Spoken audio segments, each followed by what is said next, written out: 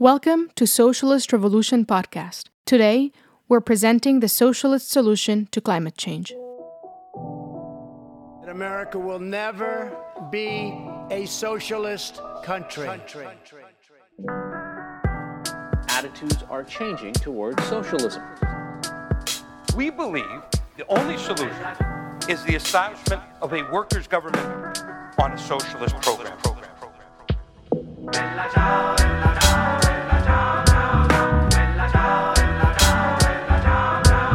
Record forest fires, droughts, and heat waves have devastated the US in 2020. But the capitalist system remains totally paralyzed in the face of a climate catastrophe. So what's the way forward in the fight against climate change? Socialist Revolution editor Antonia Balmer spoke on this question at a recent online Marxist school, which brought together hundreds of revolutionaries for a series of discussions on revolutionary theory and strategy. Antonio argues that only a fundamental break from the capitalist system can truly guarantee the survival of our species and the planet.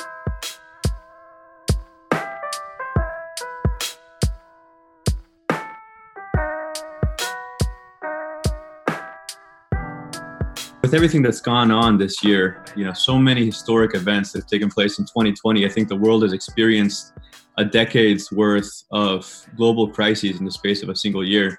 And things like the pandemic and the onset of a global depression really confront billions of people with this realization that we're talking about really global scale crises. And yet looming in the background of all of that has been this other crisis that I think is actually on a scale that's almost unimaginably larger than anything else that we're talking about here, that anything that humanity has faced before.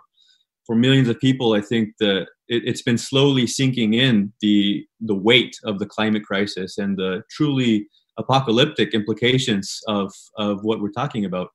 The warming of the planet due to the greenhouse effect of all the emissions of the last 200 years is really bringing humanity to terms with the most threatening consequences of the entire history of capitalism.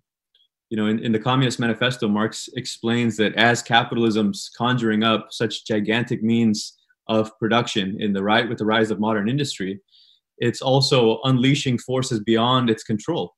In his words, he says, bourgeois society is like the sorcerer who is no longer able to control the powers of the netherworld, whom he has called up by his spells. And I think that's actually the meaning of the climate crisis. It's a reckoning not only with the results of large-scale industry that Marx analyzed during the peak of the Industrial Revolution, but it's also bringing us face-to-face with the unstoppable inner logic of the capitalist market. The realization that the profit motive is the driving motor force that has brought us to this point.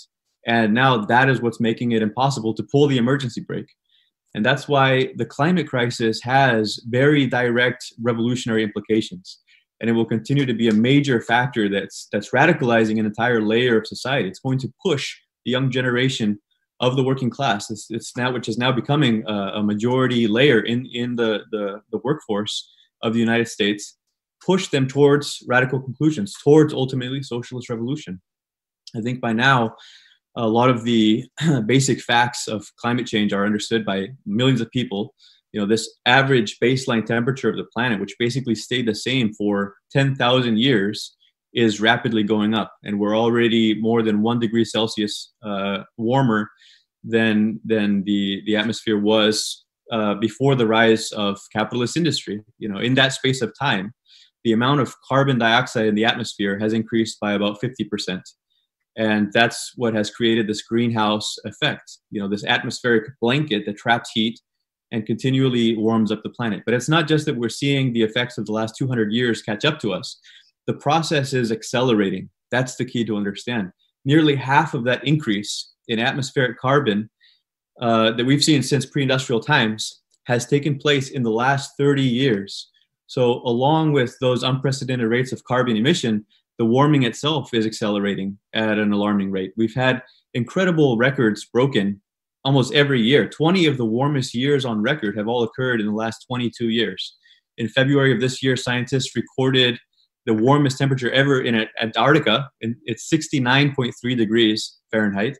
And this past September, on a global scale, was the warmest month recorded in all of history. So Of course, this has brought with it all kinds of, it's not just the warming temperatures, it's all kinds of extreme weather events that come along with it. It's quickly transforming this issue from an abstract concept into a very real, very direct threat. Because it's the difference between watching a video or reading an article about something that's supposed to happen later in the century and actually losing your home in a flood or a fire. And, this is actually, speaking of storms, this year has seen more major storms in the Atlantic than any previous year so far, 29. They ran out of letters in the alphabet to name them, actually. More than a third of the US population, over 105 million people, live in places that last year were impacted by some sort of disaster or climate emergency, severe enough to require FEMA assistance, whether it's a wildfire, a flood, or a storm. As for the wildfires in California and on the West Coast, the last 10 years have also shattered records almost every year, and this year has topped them off as the worst in history, breaking almost every measure, every record that has come before in terms of fires. So far, the land area burned in the western region, not just on the West Coast, but also throughout the region, because the whole region is plagued by a mega drought that is the worst since the 1500s, which has led to a mass die-off of 150 million trees. If you put together the area that's been burned just this year, we're talking around 14,000 square miles, which is all of the surface area of a country like Taiwan or half the land area of South Carolina, if you wanted to look at it on a US map. Of course, it's also not just heat waves and droughts. In other regions, higher atmospheric temperature means there can be more evaporation and more moisture in the air, and also record downpour. So last year was also one of the worst flood seasons on record in the US, impacting tens of millions in the Midwest along the Mississippi and Missouri River. But you also have high tide flooding in coastal cities around the world, including in the US, in parts of Louisiana, Florida, Maryland, Virginia, which is just a result of the ocean level rising. It's not just storm related. So again, things that we used to describe as a problem we'd face later in the century, they're already here. And in the last century, global sea levels have risen by about 20 centimeters. And this too is accelerating because the ice caps are melting at a faster and faster pace. The ice sheets of Greenland lost a record 500 billion tons of ice last year, which is enough alone to raise global sea levels by a fraction of an inch. But if you put it all in the state of California, that would cover that state in 4 feet of water just in the space of 1 year. Other parts of the world, of course, are having even more severe effects. This summer, Bangladesh, a third of the land area of that country was flooded, displacing millions of people, destroying homes, crops. I mean, the devastation is not just something we're talking about decades from now. It's happening right now. And of course, the parts of the world that imperialism has dominated and exploited are going to bear the brunt of these changes and have of course, the least resources to confront them. The Paris Agreement of 2015 is a toothless, symbolic, ineffective agreement that, all the targets that it includes, there's no binding mandate for any country to follow them. But it did include a $100 billion aid promise to poor so-called developing countries to help them respond to the climate crisis. But, just like anything else in that agreement, there's nothing binding about it. So that money never came. And meanwhile, every year there's $2 trillion actually being transferred the other way around from ex-colonial countries to the richest imperialist countries in the form of loans, repatriation of profits, and so on. So that's the reality that we're facing. I think that in the last couple of years, what has really put things in stark terms and has been an eye-opener for a lot of people has been the reports published by the IPCC, the Intergovernmental Panel on Climate Change, which is not a research body. It's a commission of the UN representing 120 governments, which is responsible for compiling vast amounts of research conducted by thousands of scientific teams around the world. They summarize the findings and present a global picture of what's happening. Well, in 2018, the global picture they presented was a seriously alarmed picture of acceleration of this process and the urgency of taking action. Just to mention a few key points, they indicated in 2018 that we've already passed the point of no return as far as keeping global temperatures below 1 degree warmer than pre-industrial levels. But their benchmark is we have 12 years to drastically change the course to keep it from exceeding 1.5 degrees Celsius. And of course, this was 2 years ago. So now we're talking about a window of time that is a decade ahead of us. It shows you how much of an impact just half a degree can have, because at the 1.5 degree mark, once we hit that, rising sea levels are set to eliminate half of the natural geographic range for vast numbers of species, including 6% of all insects, 8% of plants, 4% of vertebrates, which is a huge category of animal life. That's the result of hitting the 1.5 degrees of warming. At 2 degrees, those numbers double. So we're talking about twice the number of plants and animals losing half of their natural geographic range. Last year, the UN actually published a separate statement reporting that 1 million species of plants and animals are already facing the threat of extinction, some of them within decades. One example is coral reefs. I think a lot of people have heard that at that 1.5 degree mark, 90% of the world's coral reefs are expected to die out. At 2 degrees, they're expected to be wiped out entirely. So those, that of course has a lot of other chain effects for that ecosystem. At 1.5 degrees, they say global annual fishing catch rate is expected to fall by 1.5 million tons. At 2 degrees, it's expected to double, to fall the reduction in fishing by 3 million tons. And of course, in terms of the impact on society, starting with those ex-colonial and underdeveloped countries, as well as coastal cities around the world, agricultural regions, we're talking about hundreds of millions of people impacted. Massive global refugee crises.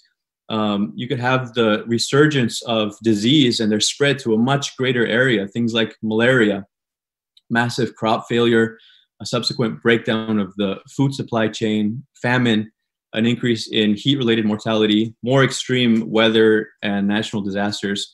So that was the report from 2018. Actually, last year, the IPCC published an even more dire report, and they now said basically the 1.5 degree benchmark, that ship has sailed. It's unlikely that we're going to keep things to 1.5 degrees. So it lays out an updated perspective, desperately explaining that we need to keep the warming to a limit of 2 degrees. And even that limit is projected to push 400 million more people into hunger and starvation. Up to 2 billion more people may no longer have adequate access to clean drinking water. 4.5 billion people are going to be subjected to heat waves. It could lead to a global reduction in crop yields by the year 2080 of about 30%. In short, this picture of the future, I mean, we're talking about decades ahead, but it is a catastrophic picture. Now, all of this, I think, has led to a major shift in the way that people think about the climate crisis, because on the one hand, you have a very clear time frame, as well as a very clear objective for what it means to pull this emergency brake.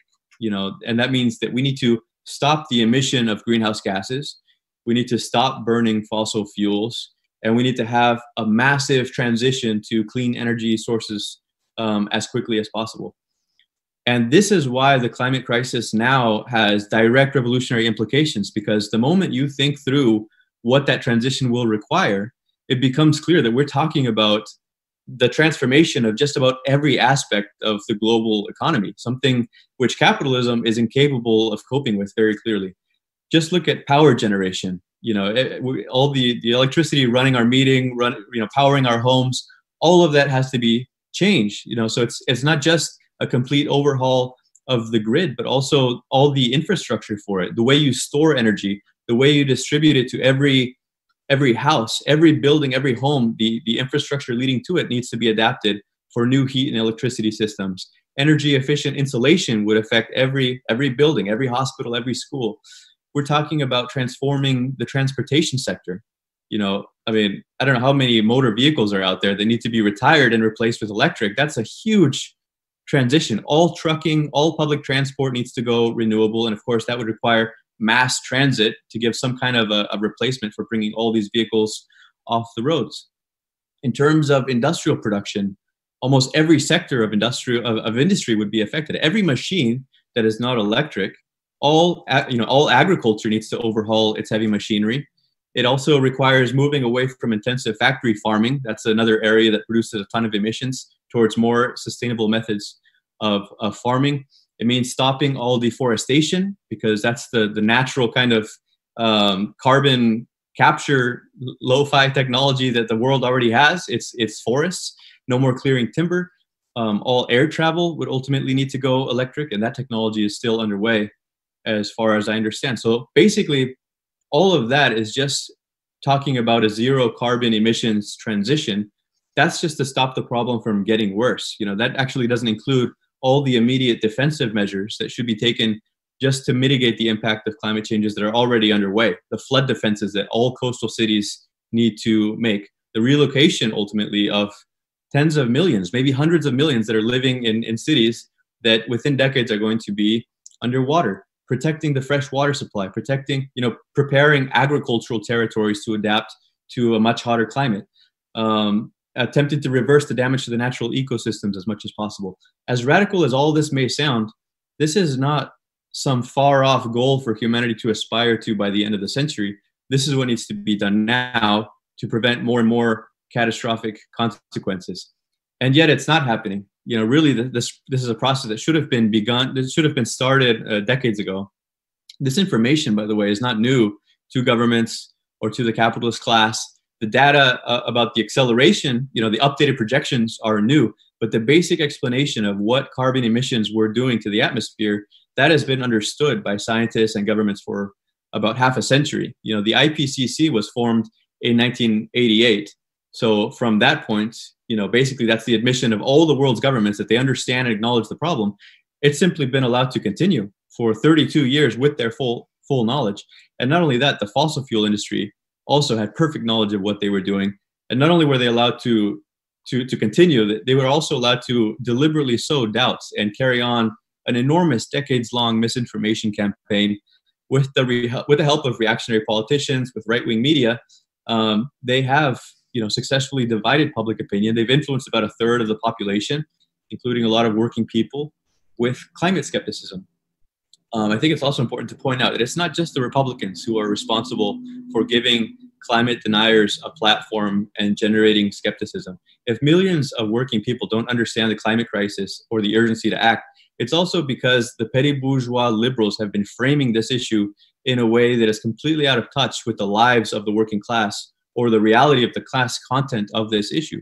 For decades, environmental issues have been framed as an individual consumer problem that every person shares responsibility for, whether you're rich or poor, whether you own tons of land or an oil field, or you own nothing and you're working multiple jobs, or you're out of a job. The liberals blame Trump for spreading skepticism about science and other institutions, but there's a reason that those messages get such a widespread echo among millions of people who feel that they've been fooled by liberal elites and have had their livelihoods taken away. So, that's the way it's been framed for decades. Now there's a shift taking place. And I think that people are starting to realize on a much broader scale the role of capitalism at the center of this. There's a shift in the psychology of the climate movement as it seeps into broader layers of the youth, no longer to have an individual approach that blames everyone equally, but understands, this is a class issue. The capitalist system and the profit motive is responsible for bringing humanity to this point. And the transition to clean energy is also a social demand that's going to need to be fought for. One fact that I think puts this into perspective is just that 100 fossil fuel companies are responsible for 71% of emissions over the last 30 years.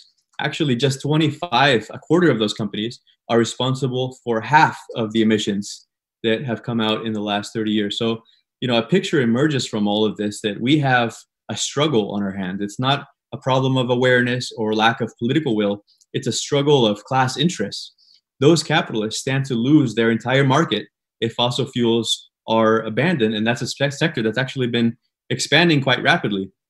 In the last 30 years, the fossil fuel industry has doubled its contribution to global warming by emitting more greenhouse gas in the last 30 years as the 237 years prior since the birth of the Industrial Revolution. That's why the banner of confronting the climate crisis is necessarily going to be a revolutionary banner. It's going to be a socialist one, because the only way for this transition to be achieved is at the expense of capitalist markets, and at the expense of their most basic of class interests, their profits. Those markets cannot remain intact. Those profit levels cannot be maintained while this transition is carried out. We're talking about a massive scale of investment that's necessary, trillions of dollars that will not be made voluntarily by the capitalists if there's no return. and that everything about sustainability runs counter to the logic of commodity production. If you can't charge people, month after month, if the energy is generating itself, it's cheaper and it's self-sustaining, you're not, if they're getting it from solar and from wind power, you're destroying the possibility for a market. And so this, of course, applies in a whole range of industries. It also is a problem that requires planning across industries, and that is something that is not possible within the limits of capitalism, because you don't have a body that's making decisions on an entire economic level. That's something that the working class under a socialist planned economy would be able to do. You also cannot have international planning. All of these agreements, all of this hot air from all of these meetings of the UN, all of the objectives, the targets they've set themselves, it's led to no real change. The ruling force on a global scale is the global market. And so the bourgeoisie of a single country will never accept a policy which puts it at a disadvantage in relation to other markets, because it's going to completely if another country makes a limitation just a little bit before the other country, it can ruin the competition for an entire national market. So really, it's the nation state is holding back this, is holding humanity back from solving this problem.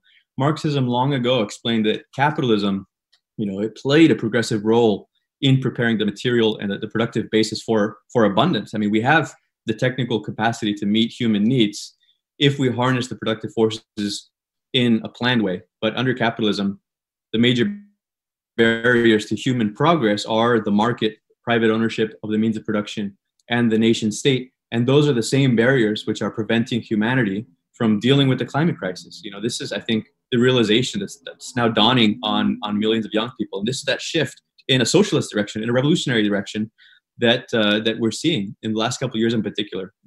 This massive youth movement. Last year, there were 7 million who participated in the climate strike. Very young people on the whole, calling for system change, not climate change. You have this new wave of the movement inspired by, as Yvonne mentioned, the figure of a 17-year-old Swedish student, Greta Thunberg, with her message that world leaders are not listening, so we're going to demand change, including a change of the system. She has actually called for a general strike. This is the attitude that resonates with that young generation.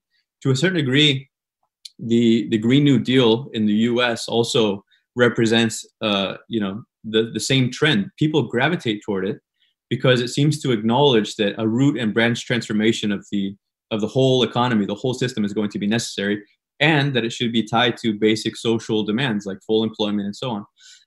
There are some problems with the Green New Deal, though. First of all, it's so vague and open-ended. It's actually not a piece of legislation or a bill that could be passed into law. It's more of a broad outline of goals, values for a green transition. The only concrete item in it, the only thing that it calls for, is the creation of a congressional committee to further flesh it out. That's actually all it has. It's just a 14-page document. Which is why a whole host of bourgeois politicians have signed on to it, because it looks good and it doesn't commit them to doing anything. It's kind of like the abolish the police slogan, which can be filled with any range of content or none at all. The Democratic Party can use it and then cast it aside, just like now Alexandria Ocasio-Cortez has, placed on a meaningless task force that has no decision-making power. They can write resolutions about the climate and the whole plan, meanwhile, gets buried. The liberal media stops mentioning it altogether. Meanwhile, Fox News gives it more airtime than any other network in order to ridicule and demonize the so-called radical Green New Deal. So there's really no political vehicle for a bold program to transform the economy. And of course, if there were a mass party of the working class, it would transform the debate about this. It would put it in class terms, which is the other main problem with the Green New Deal. It's not just that it's too vague, it's that it points the movement in the wrong direction. Because instead of framing the struggle ahead as a class struggle against the interests of capital, which is what a socialist program would do, it suggests that this transition could take place within the limits of capitalism by combining taxation, maybe we'll tax the rich, and borrowing and Keynesian deficit financing, printing money, and arguing that the increase in national debt will be offset by the economic growth that it will generate.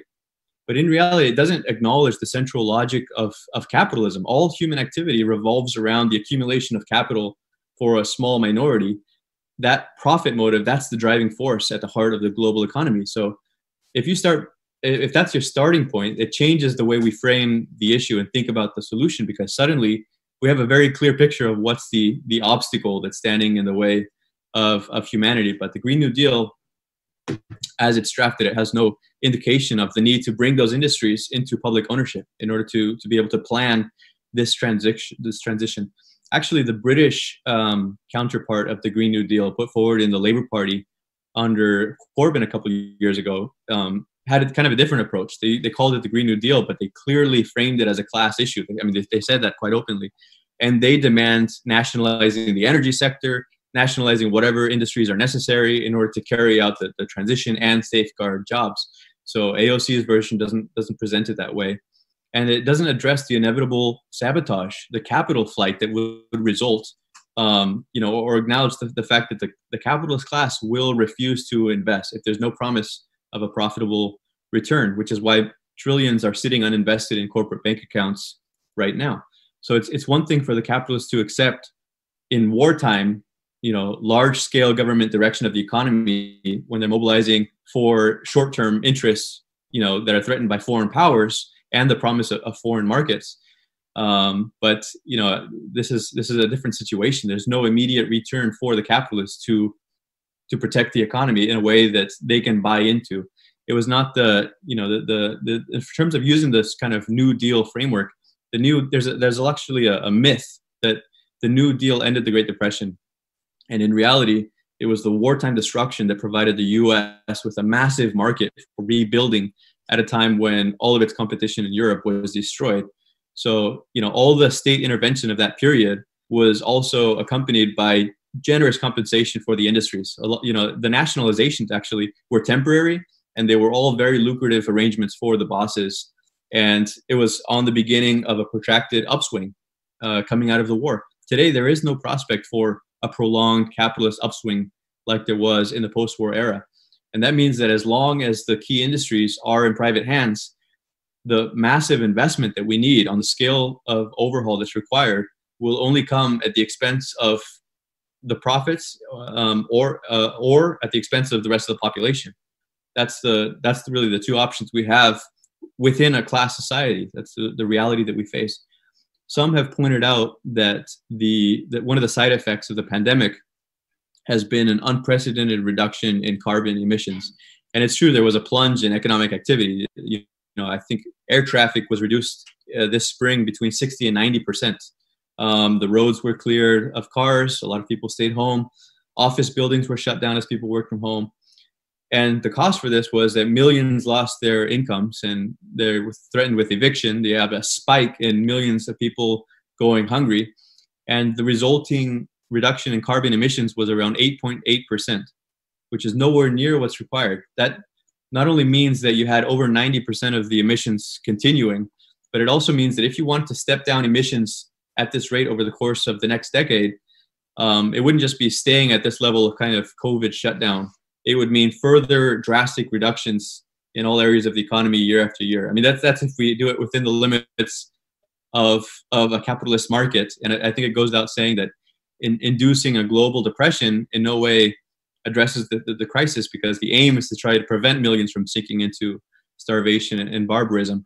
But it also shows you that within the limits of capitalism, there's no way within the market to carry the transition out without mass dislocation. If we see what 8% reduction in emissions looks like, just imagine what it's going to mean to carry out 100% while ensuring that you not only have massive investment in new energy sources, but you're also safeguarding people's livelihoods from complete collapse. That it's pretty self-evident that is not something realistic to expect from capitalism. And that's why we need a planned economy, a democratically administered control under the control of the working class. And until the workers are in a position to come to power and replace capitalism with a planned economy, that mass dislocation is the prospect that awaits, including under a Biden administration. The media right now is showering Biden with praise for being the climate president.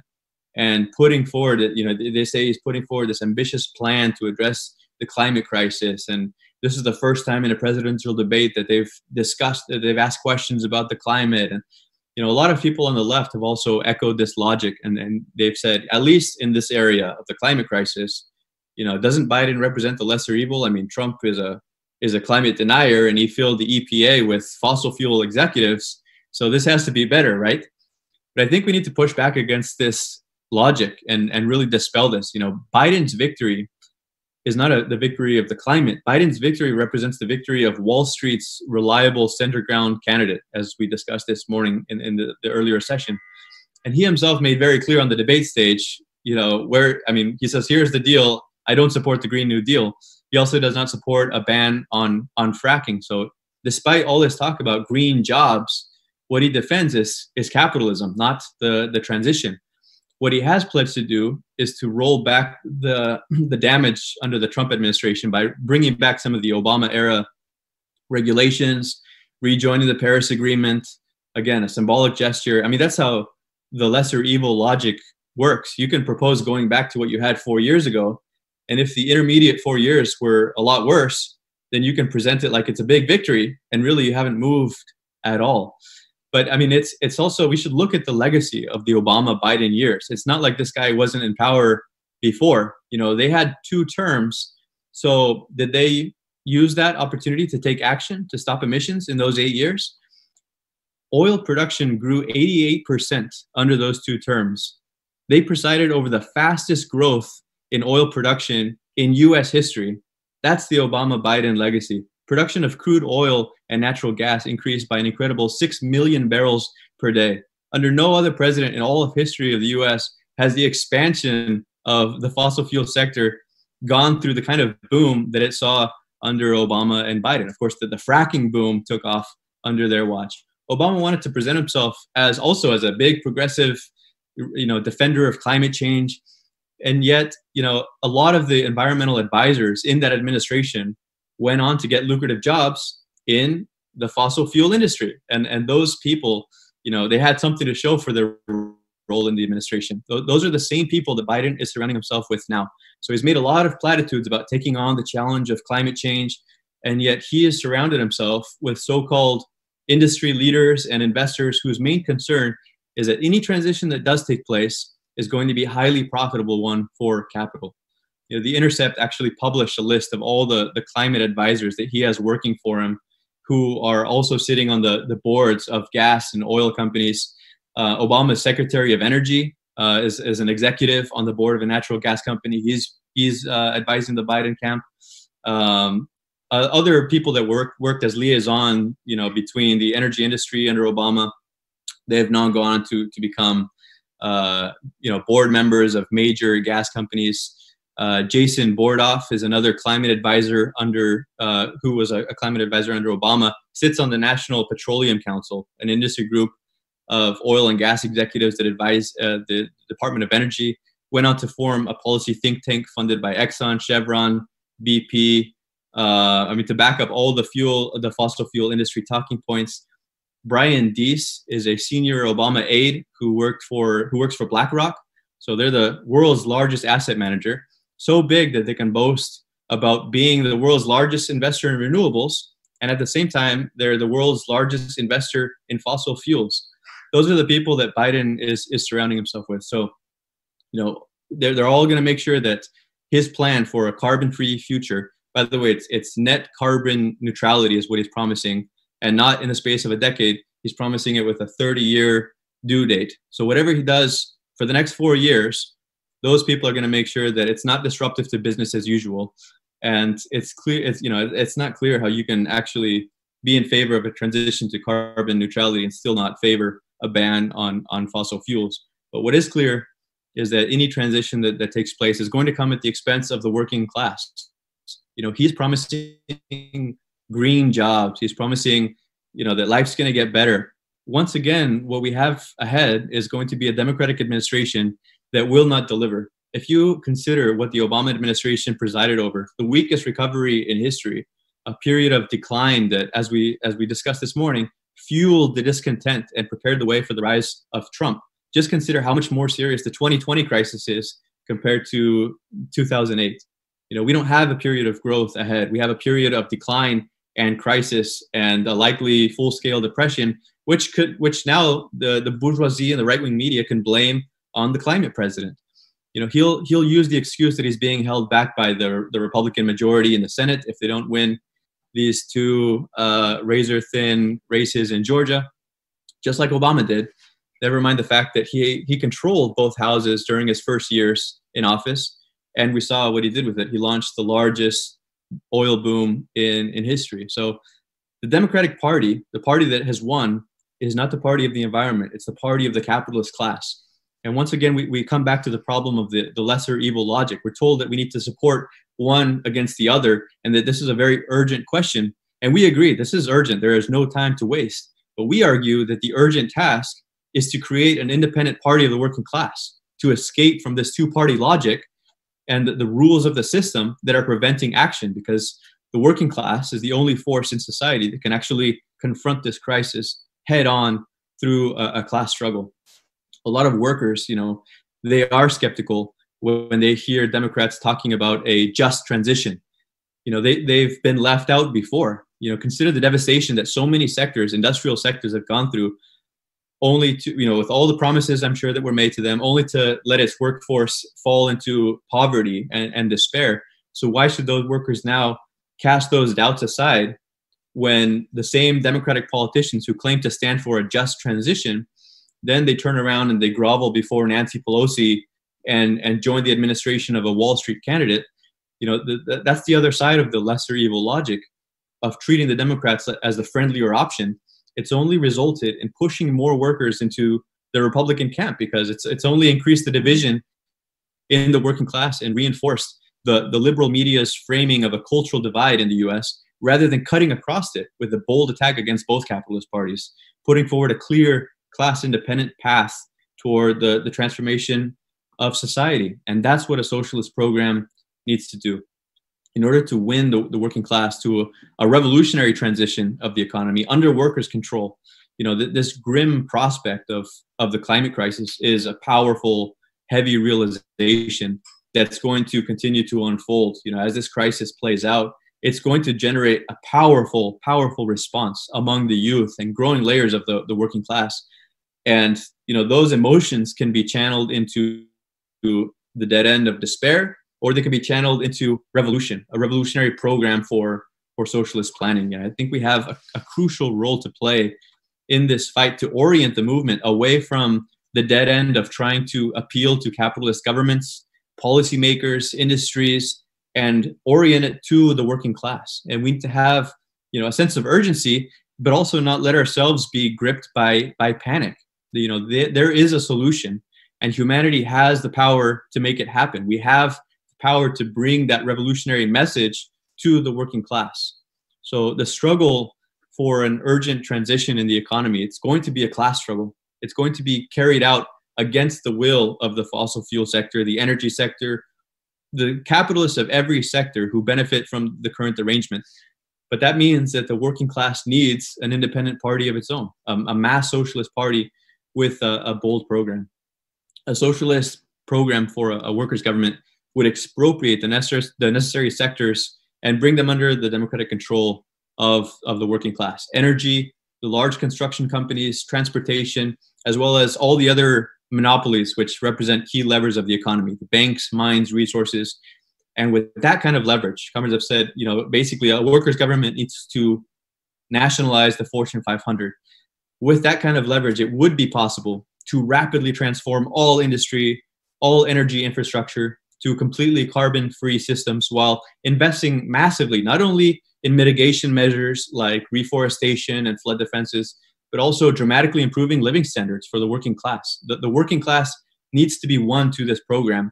And you do that by guaranteeing full employment, raising wages, shortening the work week, ensuring everyone has adequate housing, capping housing costs, lowering rents and utilities, providing quality universal healthcare, education, mass transit. The Green Movement has not offered that, in a revolutionary program. And that's the problem. The resources and technology exist for a massive improvement in standard of living, for a massive overhaul of the energy infrastructure, but they're being constrained by the market. They need to be harnessed by society and brought under conscious human control. And I think in the end, that's the reality of what a socialist program offers. It's the difference between organizing all human activity around the laws of the market, a very arbitrary way of organizing the activity of billions of people just to serve the accumulation of capital for a small minority at the expense of every other objective. We either have that, or we have consciously and democratically setting human objectives for what we want to do with the immense productive potential that we now have, so that it can serve human needs and ultimately the needs of all life on this planet. There are tens of millions of people moving in the direction of socialism today. You know, that map of America coming apart, of the polarization, it hides, it conceals the real discontent that's at the heart of that polarization. And there is another pole, there is another current, and it's not going towards Biden, it's not going towards Trump. There are millions of young people and workers who want to end capitalism. They can see through this. And that's including the majority of the young generation whose entire life experience has been shaped by one crisis after another. Our task is to organize that layer into a force that can win over the vast majority of the working class for a socialist program and a government of the working class. And that is the way to solve this dilemma before humanity of socialism or barbarism. And we're confident that given that option, the working class will choose socialism in our lifetime.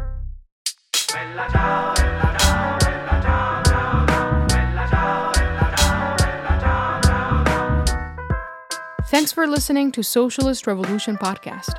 In the coming days, we'll be publishing the remaining sessions from our recent National Marxist School, so make sure that you stay tuned for that. Please share the podcast with your friends, your family, on social media. Make sure you click the subscribe button, give it a 5-star rating, and if you liked what you heard, why not reach out and get involved? You can visit socialistrevolution.org to find out more. You'll find links to subscribe to our magazine, to donate, and to join us in the fight for socialism in our lifetime.